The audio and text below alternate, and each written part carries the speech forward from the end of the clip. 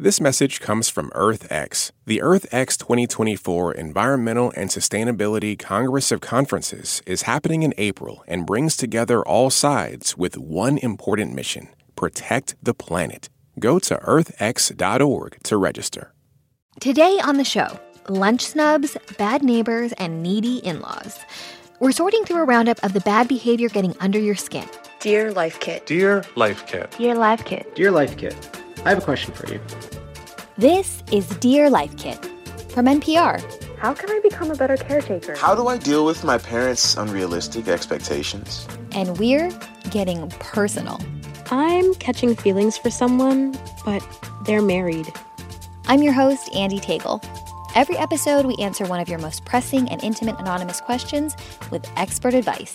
The things that we see as petty, they can hit us in the heart in a way that feels very real. That's today's expert writer R. Eric Thomas.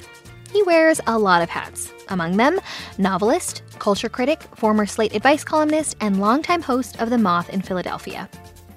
Today, we're throwing him a mailbag full of petty problems, and I can't wait to hear what he has to say. Stay tuned. This message is brought to you by Apple Pay. Fussing with plastic cards should be a thing of the past. Instead, pay the Apple way. Apple Pay is easy, secure, and built into iPhone. All you have to do is set it up. Just add a card in the Wallet app, and you're good to go. This message comes from Apple Card. You earn up to 3% daily cash on every purchase. That's 3% on products at Apple, 2% on all other Apple Card with Apple Pay purchases, and 1% on anything you buy with your titanium Apple Card or virtual card number. Visit apple.co/card calculator to see how much you can earn. Apple Card issued by Goldman Sachs Bank USA, Salt Lake City branch. Subject to credit approval. Terms apply. This message comes from NPR sponsor CarMax. CarMax is putting peace of mind back in car shopping by putting you in the driver's seat to find a ride that's right for you. Because CarMax believes you shouldn't just settle for a car, you should love your car. That's why every car they sell has CarMax certified quality, so you can be sure with upfront pricing that's the same for every customer. Don't settle, find love at first drive. Start shopping now at CarMax.com. CarMax, the way car buying should be. Support for this podcast and the following message come from Integrative Therapeutics, with vitamins and supplements previously available only through practitioners, including Cortisol Manager. Unlock your best self with clinician-curated supplements from Integrative Therapeutics, now on Amazon. At this year's Oscars, Oppenheimer took home the award for Best Picture, Emma Stone and Robert Downey Jr. also picked up wins, and Ryan Gosling brought the Kenergy. For a recap of all the highlights, listen to the Pop Culture Happy Hour podcast from NPR.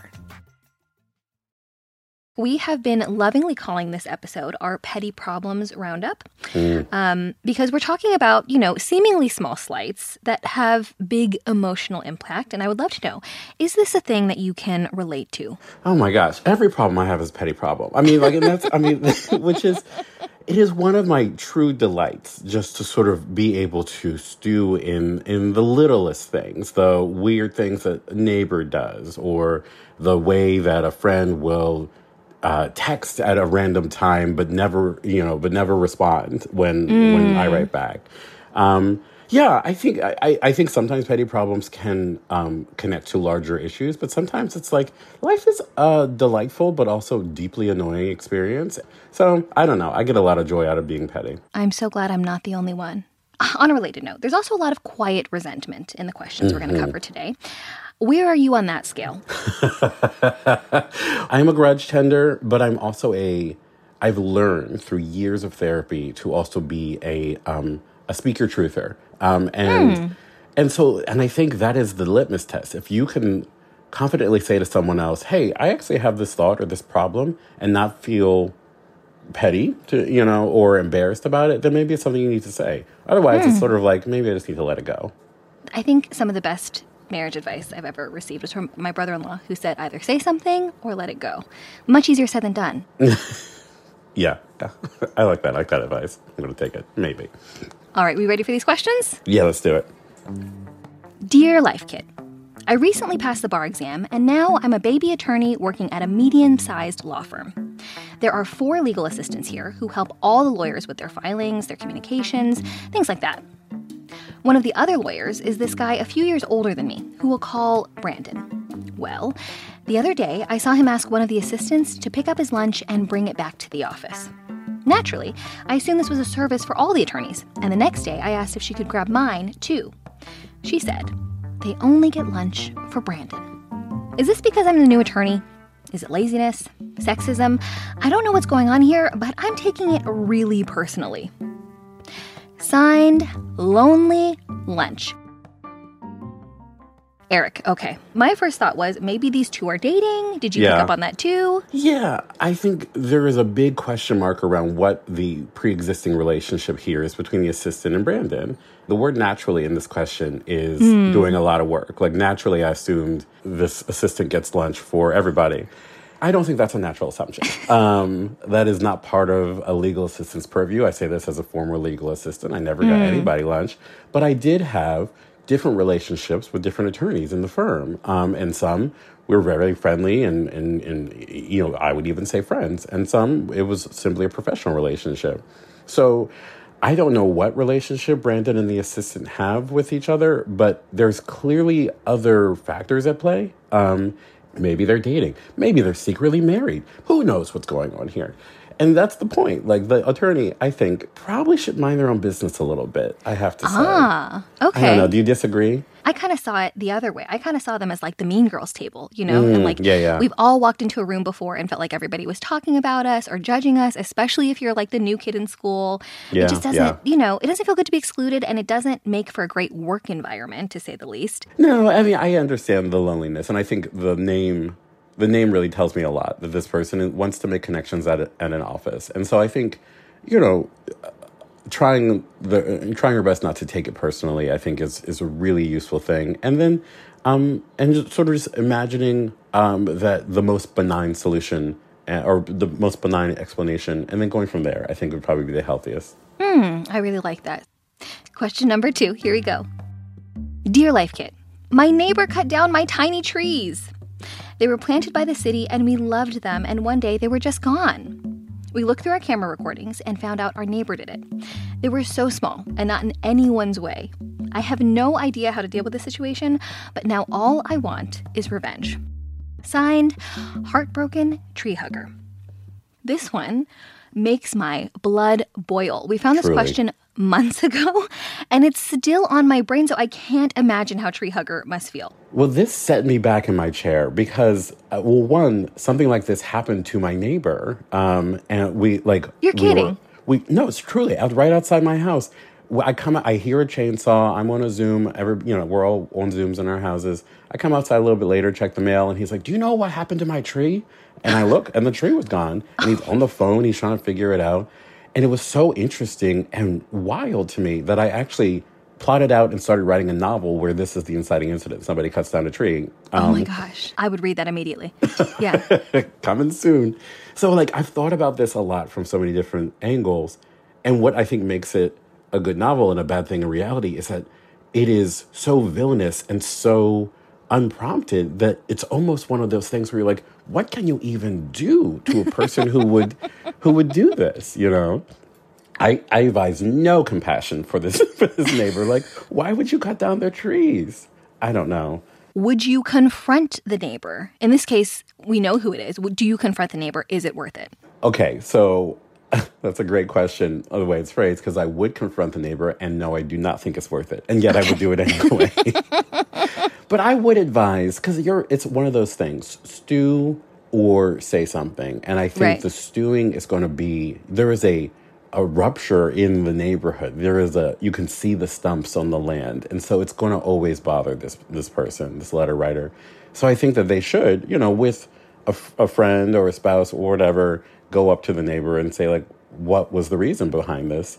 And maybe they have a reason. Maybe it breaks some sort of city ordinance. Maybe they are just grumpy. Maybe they thought it was their tree. Who knows? I don't think that this is going to resolve into a beautiful understanding, but at least getting a sense of what the reason was will, I think, help the letter writer get a little bit of closure, maybe. You know, the hardest part about the scenario for me is the possibility of not knowing the why or, just like not understanding. And sometimes that's just how life is. You know, we just don't get the explanations that we want or very much deserve. General thoughts, feelings, final advice on how we can cope when there is a lack of closure, a lack of understanding. Yeah, I think that's one of the hardest parts of life is the small infractions and the large ruptures where you don't have any closure. And I think one of the things I always try and do for myself in these situations is ask myself, like, what do I need from this situation to get to where I need to be? And what gets me to the person that I want to be on the other side, someone who is at peace? So I think for this letter writer, and for anyone who isn't able to get closure, I'm sort of just turning it back on themselves and saying, okay, well, this is something that is hard for me to work through. What do I need to get me to that place? And I think it's not always I need the truth. Sometimes I need to plant another tree, or I need to talk about it with somebody else and form a little coalition, or I need to let it go and focus on the things that bring me joy, as opposed to this one thing that this person did that was specifically targeted to make me sad. Okay, are we ready for our final question? Let's do it, yeah. Dear Life Kit, we drive 8 hours round trip to see my in-laws. And when we get there for dinner, my mother-in-law wants to know why we didn't bring anything. I feel petty, but I'm resentful that we spend so much on gas and drive so far, and on top of that, we're expected to bring an item they could easily get on their weekly shopping trip. I realize that etiquette says to bring something to a dinner party, but I always thought that was for across town, not when someone is traveling, particularly to visit immediate family. Signed, Tough Takeout.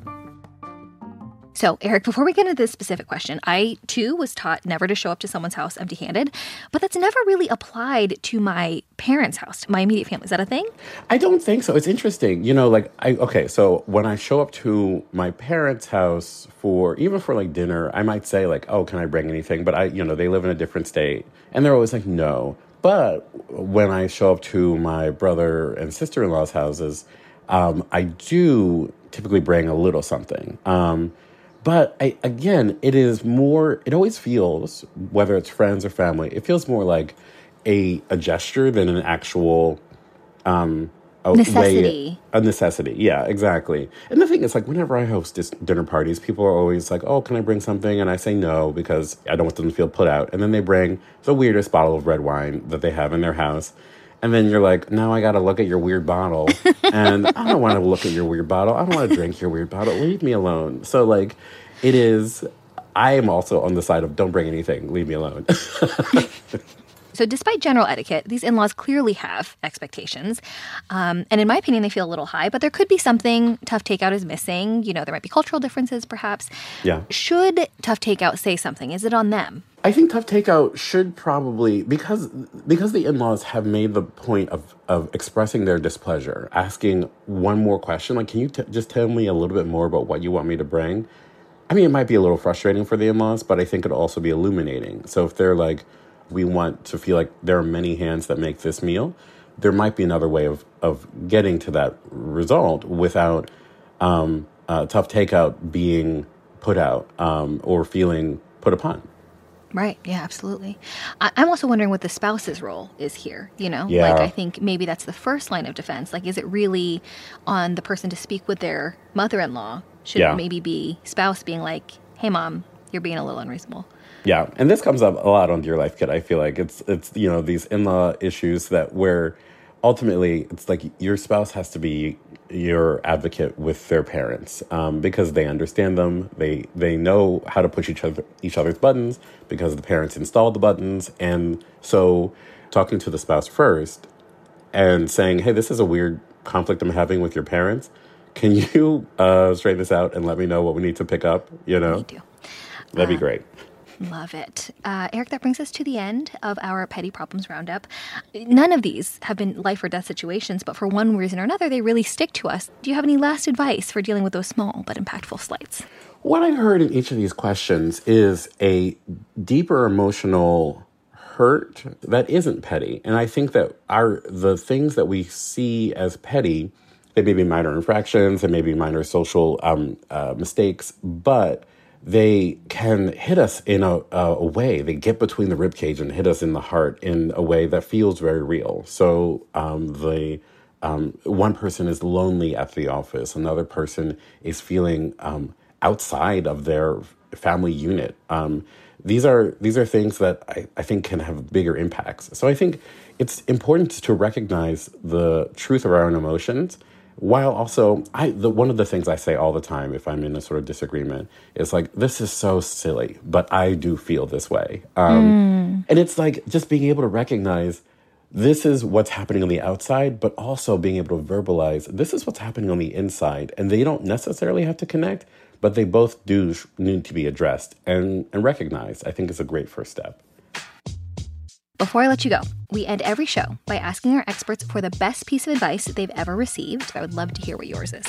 Listen more to the good news than to the bad news. And I don't mean that like on Twitter or on CNN or whatever, but like information that we receive about ourselves. The bad feedback that we get can stick in our brains, and the good feedback kind of washes over us, at least for me.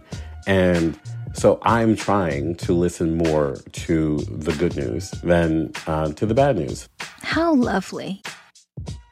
If you've got a question for us, you can find the Dear Life Kit submission page at npr.org/dearlifekit. We'd love to hear from you. And if you love Life Kit and want more, subscribe to our newsletter at npr.org/lifekitnewsletter. This episode was produced by Beck Harlan and Sylvie Douglas. Bronson Arcuri is the managing producer, and Megan Kane is the supervising editor. I'm Andy Tagle. Thanks for listening. Climate change keeps a lot of us up at night.